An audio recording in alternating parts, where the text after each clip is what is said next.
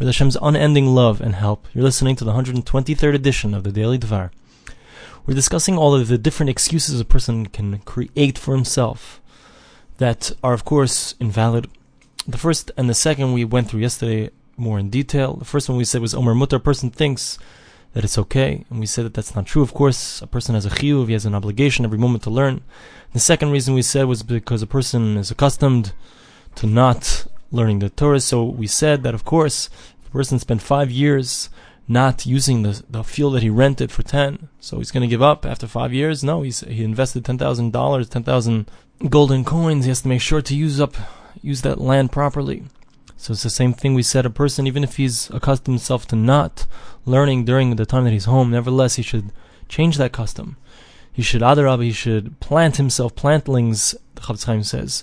That's what the verse says the Chafetz Chaim, Ki savayu el haaretz unatatim kol eitz ma'achol. When a person comes into the land of Eretz Yisrael, it says in the verse, when the Jews come in, so they're going to plant all kinds of different trees for eating. So he says this hints to the idea that when a person comes in, maybe into the world or into Eretz Yisrael, so a person has to realize that his purpose is to plant all kinds of beautiful plantlings inside of the world here. And what that's talking about? That's talking about the plantlings of mitzvos and Torah observance and learning Torah, because that's what creates the plantlings above in the Olam Ha'elyon in Gan Eden, in the Garden of Eden. As the verse says, Hashem placed Adam Harishon, the first man, in the Garden of Eden in order to work it, in order to protect it, to guard it, to watch over it. So our Chazal, our sages tell us, what does that mean? It means la'avda, to work it is talking about the mitzvahs haseh. He would have been commanded to do the positive commandments that we have, and l'shamra, to guard it, would have been the mitzvahs lo haseh. And when we do the mitzvahs, when we do a positive commandment or negative commandment, we learn a word of Torah. So that creates these plantlings inside of Gan Eden, inside of the Garden of Eden, and they're there for us for all times. So therefore we need to turn ourselves around, just like that person who for 5 years he left his field untaken care of. He didn't take care of his field properly. After 5 years he has to wake himself up and turn around his habits and say, okay, now I'm going to start weeding the field, now I'm going to start planting the field. We have to do the same thing with our lives. We have to take those opportunities. We need to learn the Torah, to plant ourselves plantlings in Gan Eden, in the Garden of Eden, through the Torah. That was the second thing. And the third thing he says is that a person, unfortunately, he sees that other people are hefker in this area. He sees that people don't really do it. They're not careful about learning the Torah in their homes. They're not careful about learning Torah on the way.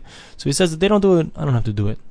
So Chafetz Chaim says, imagine if someone, he's not careful about saying the blessings, or you know someone who's not careful about putting on tefillin, or you know someone who doesn't keep Shabbos. Is that a reason that I should not do it as well? What does his thing have to do with my thing? Obviously, if this is something that's important and this is something I have to do, it doesn't matter what anyone else is doing. It's totally irrelevant. If this is something that needs to be done, I must do it. And if anything, all of their foolishness will become clear in the end. It will be obvious who was right and who was wrong, who was doing what was supposed to be done and who was not. It's like he says, if a person would be walking along with his friends, there would be a bunch of diamonds on the floor, precious gems, and they wouldn't be picking them up. He'd have to be crazy not to pick them up. Just because the other guys are not picking up the diamonds, you're not going to pick up the diamonds. It's the same thing with the Torah. A person has to realize, he has to know, he has to trust in Hashem. The pasuk says, Yakari mipninim, as we've mentioned, the Torah is more precious than diamonds, than jewels, than gold, than pearls. So we have to make sure that we pick up those diamonds every single moment that we have, every available opportunity. Now the Chafetz Chaim talks about the fourth excuse, and that is that a person thinks that he has to read the news, he has to read newspapers, thinks he has to be up on what's happening in the world, and because of that he wastes his precious time.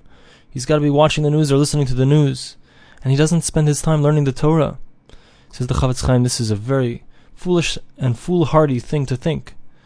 Even if we're talking about a newspaper, says the Chafetz Chaim, where there are no problems of bad hashkaf, a bad outlook, where they're not against the ways of the Torah, or even if there's no kinds of apikursis or leitzanos, making fun of things, those things, if you have leitzanos, you have apikursis, those things are expressly forbidden in Shulchan Aruch or Chaim.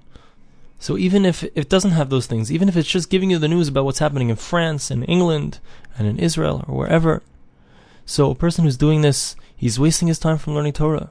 It's like he's exchanging precious gems, precious stones, precious money, worth thousands upon thousands of dollars, and he's trading them in for shtaris mizyofos, for forged documents that are worth nothing, and he's going to have to burn them and be left penniless. So it's the exact same thing when a person could have been learning Torah and he wastes his time reading the newspaper. Hashem gave us moments in this world in order to acquire spiritual acquisitions. When they're going to ask him in the future, after he passes away, they're going to ask him, did you read? Did you learn? He's going to say, yeah, I learned. I read all of these newspapers over and over a few times a day. It's going to be an incredible embarrassment. What is he going to say on that day of judgment? What will be his answer to that rebuke? Thanks for listening to the Daily Dvar.